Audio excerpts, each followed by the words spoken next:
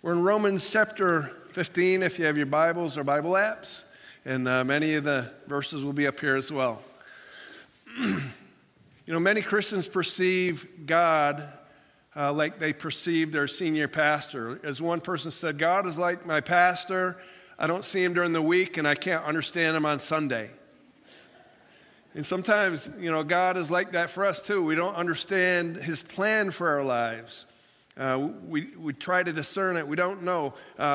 Romans 15, Paul concludes his letter in 15 and 16 to the church in Rome, and he highlights 4 ways that we could perceive God working in our lives, his plans for our lives. And here's the outline. If we're to discern God's will and his plan for our lives, we need to develop the right posture. We need to discover God's purpose. We need to pursue God's priorities. And then we need to trust in God's providence. This morning comes to you sponsored by the letter P. So we can learn from the Apostle Paul in Romans 15. He says, if you want to discover God's plan for your life and live into it, then we need to develop the right posture. And the right posture, as we saw from last week in chapter 14, which carries on to chapter 15, is that we need to put others first posture. We exist to serve Christ by serving others. In 15:1, we who are strong ought to bear with the failings of the weak, not to please ourselves.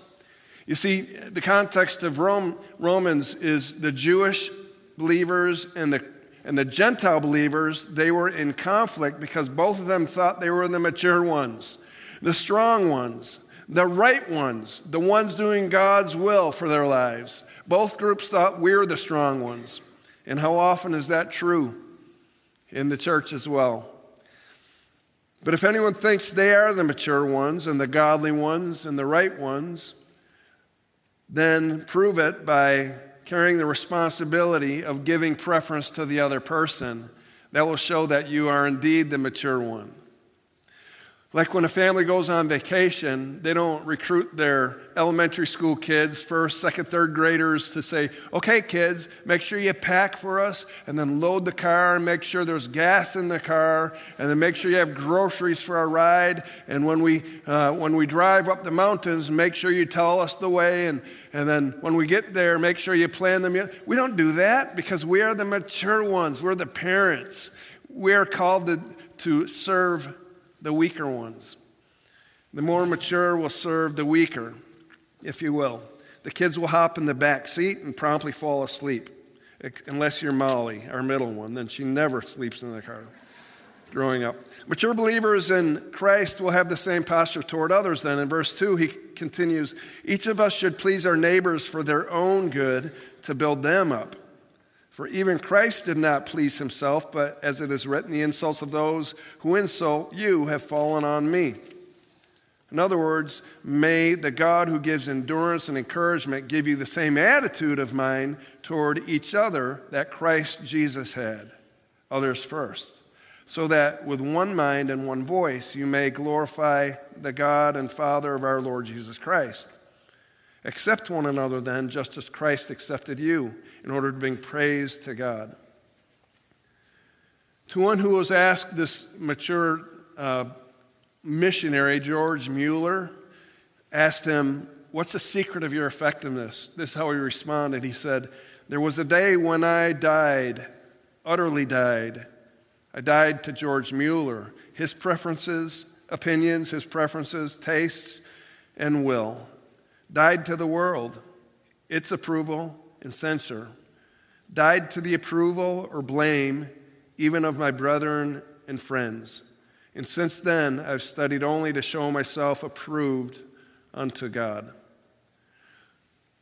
Doing God's will and submitting to his plan means dying to self, means living for God and for others. It was the hallmark of Jesus, and it was also the hallmark of the Apostle Paul, who looked like Jesus. The right posture for living into God's plan means others first, the right posture. Secondly, Paul says you need to discover your purpose. Discover God's purpose for you. Paul's purpose was to be an apostle. In other words, he was to preach the gospel to unreached people groups and start churches in unreached places, in particular the Gentiles. In verse 15, "Yet I have written you quite boldly on some points to remind you of them again, because of the grace God gave me." What's his purpose? To be a minister of Christ Jesus to the Gentiles, the non-Jews. He gave me the priestly duty of proclaiming the gospel of God. That's his purpose. So that the Gentiles might become offering acceptable to God, sanctified by the Holy Spirit. Verse 19, "So from Jerusalem all the way to Illyricum, I have fully proclaimed the gospel of Christ." Verse 20, "It has always been my ambition to preach the gospel where Christ was not known, so that I would not be building on someone else's foundation."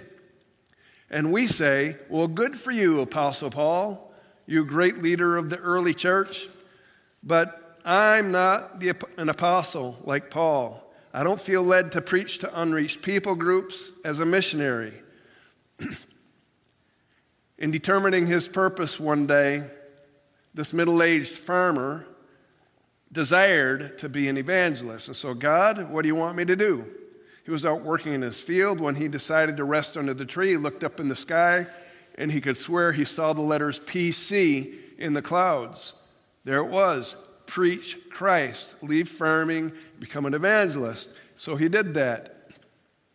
But he didn't bear any fruit because he was a horrible preacher and communicator. So after one particular sermon of evangelism, a friend of his came and said, "Could it be that God wasn't telling you to preach Christ, but to plant corn?" You know, sometimes, we aren't all apostles. We aren't all called to preach to the unreached people like the Apostle Paul, and that's okay. But we are called to be missionaries, even to our neighbors across the street or in our town. We're all called to share the love of Christ with our neighbors. Most believe their purpose is their occupation. Well, what's your purpose? Well, I went to college to be an accountant. That's my purpose in life, be the best accountant. Well, no, that is your occupation. Your purpose would be your vocation. The word vocation is vocal. It's God's call on your life, scripturally speaking. As Christians, our call is our vocation, not our occupation. Our occupation is simply a platform for your vocation. Like when I was in high school, I was a diver who happened to be a Christian. Yeah, I was raised as a Christian, but my identity was that I was a springboard diver, and I wanted to be the best and go to the college and do well. But then I had an encounter with Christ my senior year in high school where he became the Lord of my life, and everything changed internally. When I was in college, I happened to be a Christ follower who happened to dive. My identity became a Christ follower, a Christian, and I happened to dive. My diving only served as a platform for my vocation, which was to be a Christ follower and a witness for Christ. And so I had many opportunities as a college diver. God gave me favor, and I improved, and so I was able to be a witness to a lot of non-Christian divers that I competed against in my conference and in the nation even. And so we aren't all called to be missionaries, but we are all called to share the love of Christ with our neighbors. This is our vocation for all of us. Verse 2, each one of us should please our neighbors for their good to build them up. Well, Paul in this chapter refers no longer to brothers and sisters in Christ like he did previous chapters, like don't cause your brother or sister to stumble. Now he says he transitions to neighbors here. Neighbors meaning not just your Christian brothers and sisters, but everyone you come in contact with. And who is my neighbor, they asked Jesus. And Jesus told the story of the Good Samaritan. The Samaritan and Jews did not get along. They were notorious enemies. And Jesus said, hey, if the Samaritan fell across on the street and he was in need, you got to stop as a Jew and help him and lift him up and serve him. Even your enemies. For Jewish and Gentile Christians, again, they both thought that they were right. They were convinced that they were right about their faith, and the other was wrong. But Paul reminds them, no, the other is your neighbor. Give them preference. And the purpose for every Christian is to represent Christ to the world, Acts 1:8. But you will receive power when the Holy Spirit comes on you, and you will be my witnesses in Jerusalem, in all Judea and Samaria, and to the ends of the earth. Jesus not only told that to his disciples, but it was a call for all of us to be his witnesses. We're all called to be missionaries to our neighbors in Jerusalem, our hometown, our neighborhood, Judea, which would be our city, maybe state, county, Samaria, maybe United States, the ends of the earth. Wherever God calls us, we're called to be his witness. Our sphere of influence, if you will. How can we do that, though? I don't feel called to go out and just preach on the street corner or hand out 4 spiritual laws booklets or even like the Gideons hand out Bibles. I don't know if I want to do that or could do that. Well, guess what you can do? This is an illustration I heard this last week on video. This is what happened to this guy. His name is Ryan Swagler, and he co-founded the Satanic Church in South Africa. This major church that was founded some years ago, and he was one of the high priests of the Satanic Church. And it was growing, and there was a public outcry against this church of Satanism. And so one day he was invited to interview on Cape Town radio. And during the course of the interview, he proclaimed that he didn't believe in Jesus Christ or his existence. But what happened, he said, was very unexpected. After I got done with the radio interview, he said, someone who worked in the station, a woman, came up and gave me a hug. And then she said, "It was nice to meet you in person." He said, I've never felt so loved in my life. I've never felt anything like that when she hugged me. A week later, he said, I found her on WhatsApp, on social media, and discovered that she was a Christian. I've never had a Christian show me so much love and acceptance unconditionally as she did. He said it stayed with me. And then a week after that, he encountered Jesus when he was performing a satanic ritual, trying to discover God. Are you really real, Jesus? Are you really real? And it was during that satanic ritual that Jesus appeared to him with the same love that he encountered when this woman hugged her. It was so overwhelming. He'd never felt so loved, and he found Jesus as his Lord and Savior. Of course, he resigned from his position of leadership in the Church of Satanism and now as a believer. And you can hear his testimony online, and that's him on the right, saved. He couldn't contain himself. He was overcome with the love, telling about the love that he had experienced because this woman simply hugged him and said, I wanted to meet you. Loved him unconditionally. That's all she did. Are we capable of doing that? That is sharing the love of Christ. That is preaching Christ in our actions. We all can do that. But we've got to be intentional on a daily basis in our sphere of influence. Even if we're standing in line at Burger King, got to be intentional. That's what we're called to. That's our vocation. We need to discover God's purpose for us. And then thirdly, Paul goes on to say we need to pursue God's priority for our lives.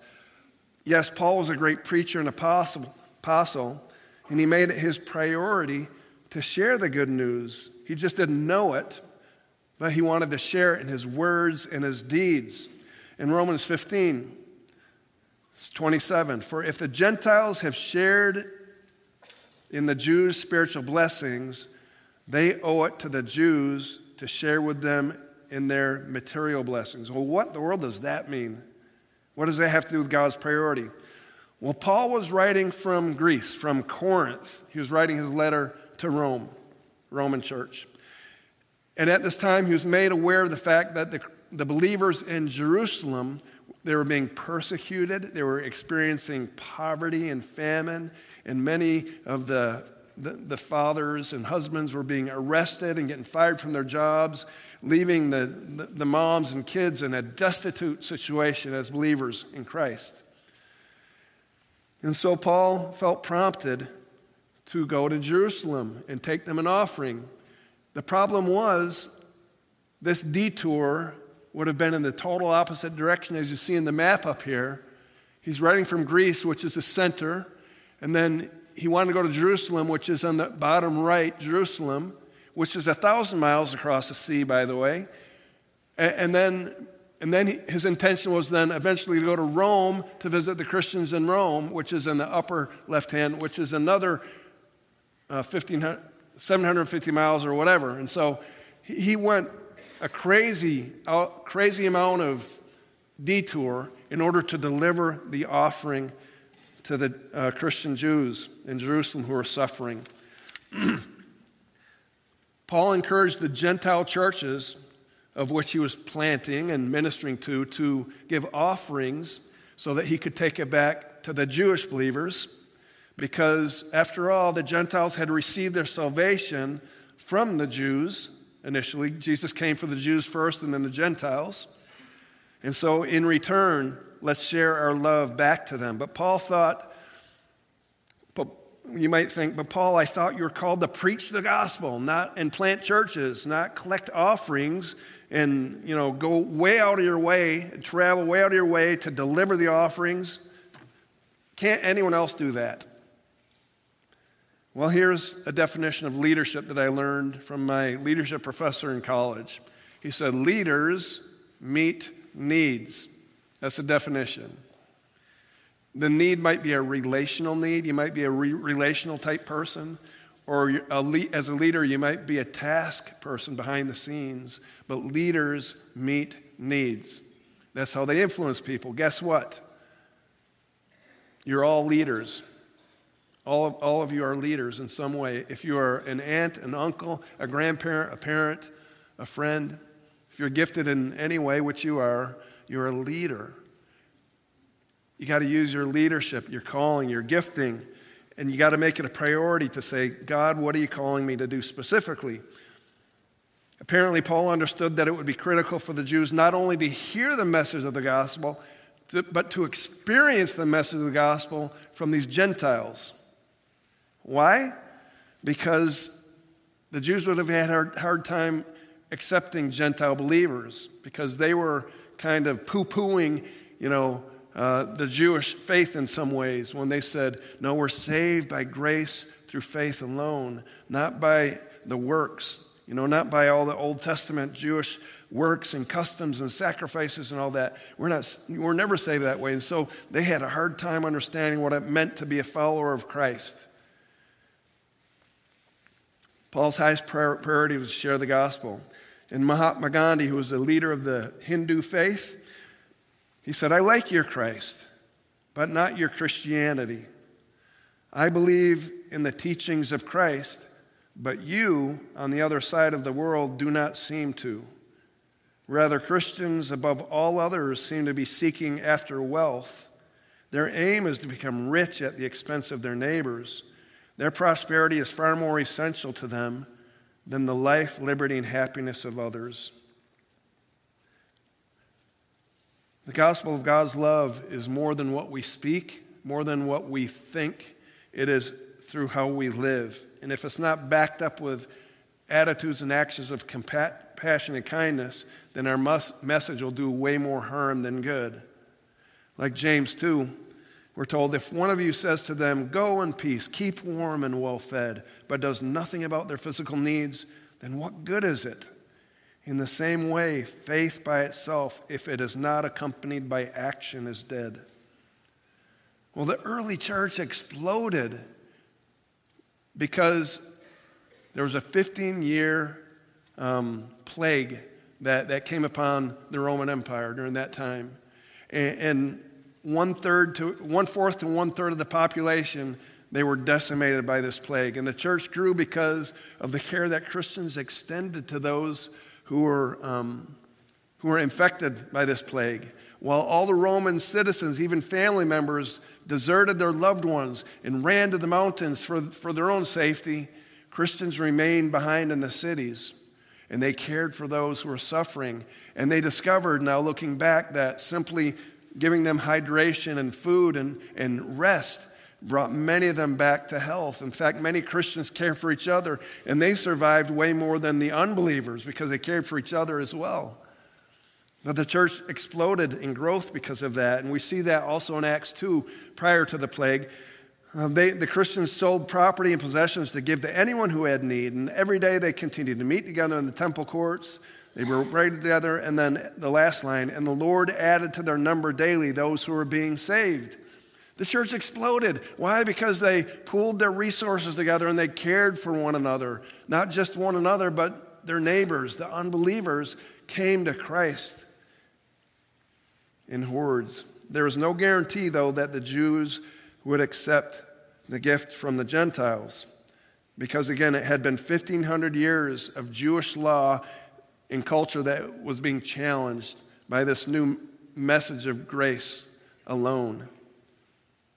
Would the Jews be willing to accept this gift of love for the Gentiles, Jewish believers? Or would they reject it? And then finally, we can live into God's plan by not only pursuing God's priority, but trusting in God's providence. Providence means direction, protection, and provision. Trusting in God's providence. Paul intended to spend time with the Roman believers, those folks who he had never met.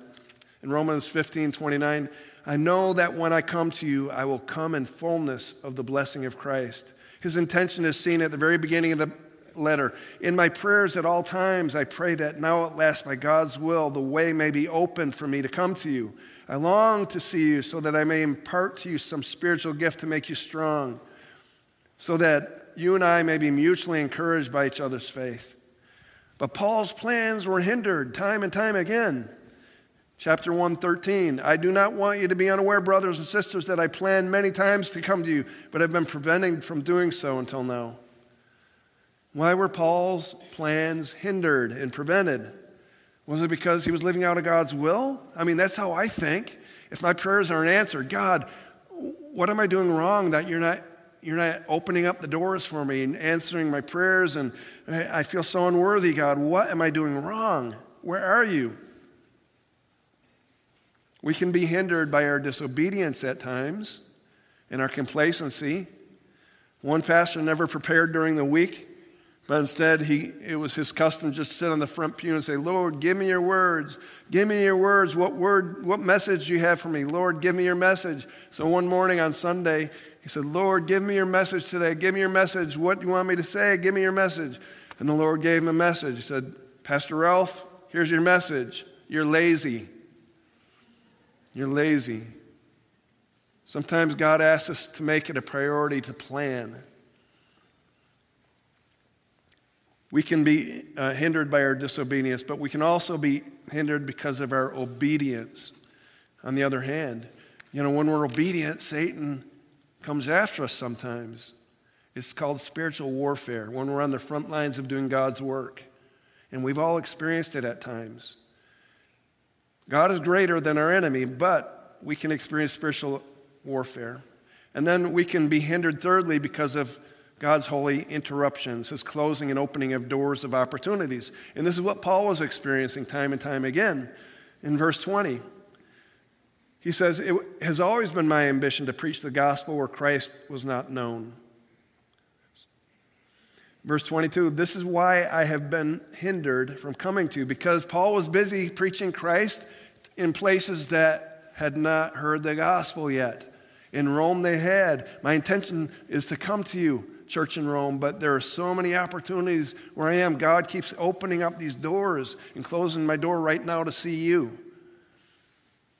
Have you ever prayed for loved ones to come around, and sometimes for years, but God's answers are delayed? We appreciate it when God is patient with us. We need his patience. But we hate it when God is patient with his plans for us, because we want what we want now.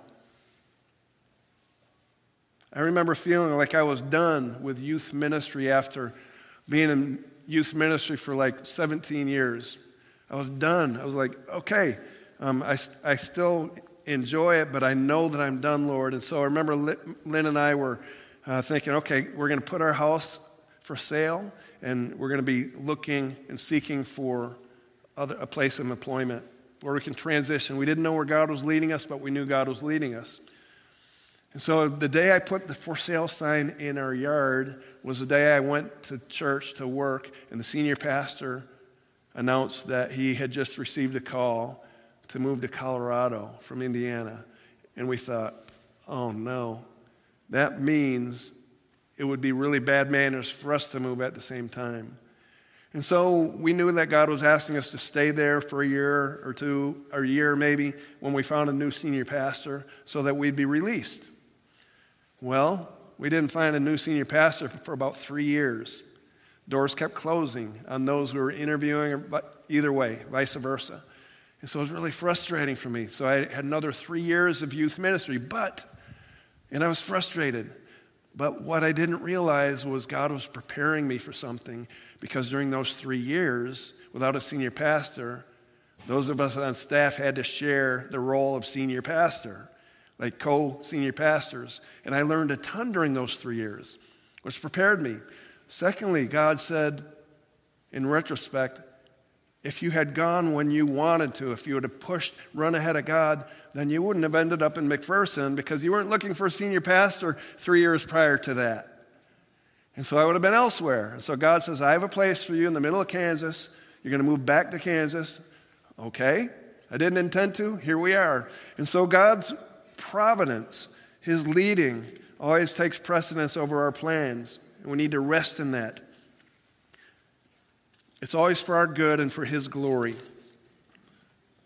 In conclusion, how was God's providence evident in Paul's life? Let's look at a few verses to conclude. Verse 30. I urge you, brothers and sisters, by the Lord Jesus Christ and by the love of the Spirit, to join me in my struggle by praying to God for me. Pray that I may be kept safe. 3 prayer requests. Pray that I may be kept safe from the unbelievers in Judea. Secondly, that contribution that I take to Jerusalem be favorably received by the Lord's people there. Thirdly, so that I may come to you in Rome with joy by God's will in your company and be refreshed. The God of peace be with you all. This is what was on Paul's heart. 3 prayer requests. So how were Paul's prayers answered? First one, yes and no. Second one, not sure. Third one, yes, but. Was Paul's prayer for protection in Judea, was it answered? Yes and no. No for protection in the sense that Paul was arrested there. He was imprisoned in Jerusalem. But yes, he was spared being torn apart 3 different times. He was rescued from flogging once. And there was a plot to mug him and kill him en route. And he was protected there. So yes and no. Second prayer request, was the offering received by the believers in Jerusalem? We don't know. We're not told. I think it would have been received. Third, did Paul ultimately make it safely to Rome, filled with joy and refreshment, carrying out God's purposes to encourage the church? Yes, but he made it to Rome eventually, but he made it to Rome as a prisoner in chains, having to appear before Caesar Nero, being imprisoned there. He made it after being shipwrecked in the middle of the sea for 14 days. They all thought they were going to lose their lives. Finally, they kind of washed ashore, saving themselves with parts of the boat that had been decimated by the storm. He was stranded on the island of Malta for 3 months prior to Rome as well.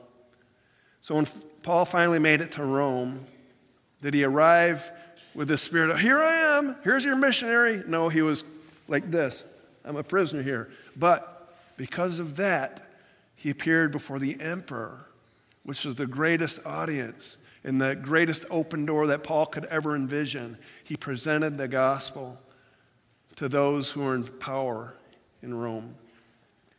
God's providence is always for his glory and for our good.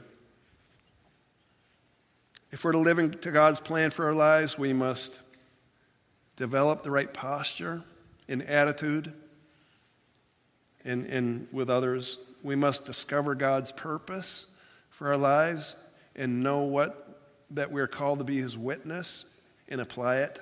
We need to pursue God's priority, be listening to what he wants us to do and how he leads us. And then finally, we need to trust in God's leading, his providence. And when we do these things, by our example, the Apostle Paul, then we will live into God's plan for our lives, which will be for our good and for his glory. Let's pray. Thank you, Lord, for speaking to us in this chapter with the example of the Apostle Paul, who looked a lot like Jesus in his attitude and in his actions. I pray, God, that we can model our lives in the same way, empowered by your Holy Spirit who resides within us, Lord. Give us that passion, that priority, that purpose, Lord, that we may bring glory to your name, I pray. Amen.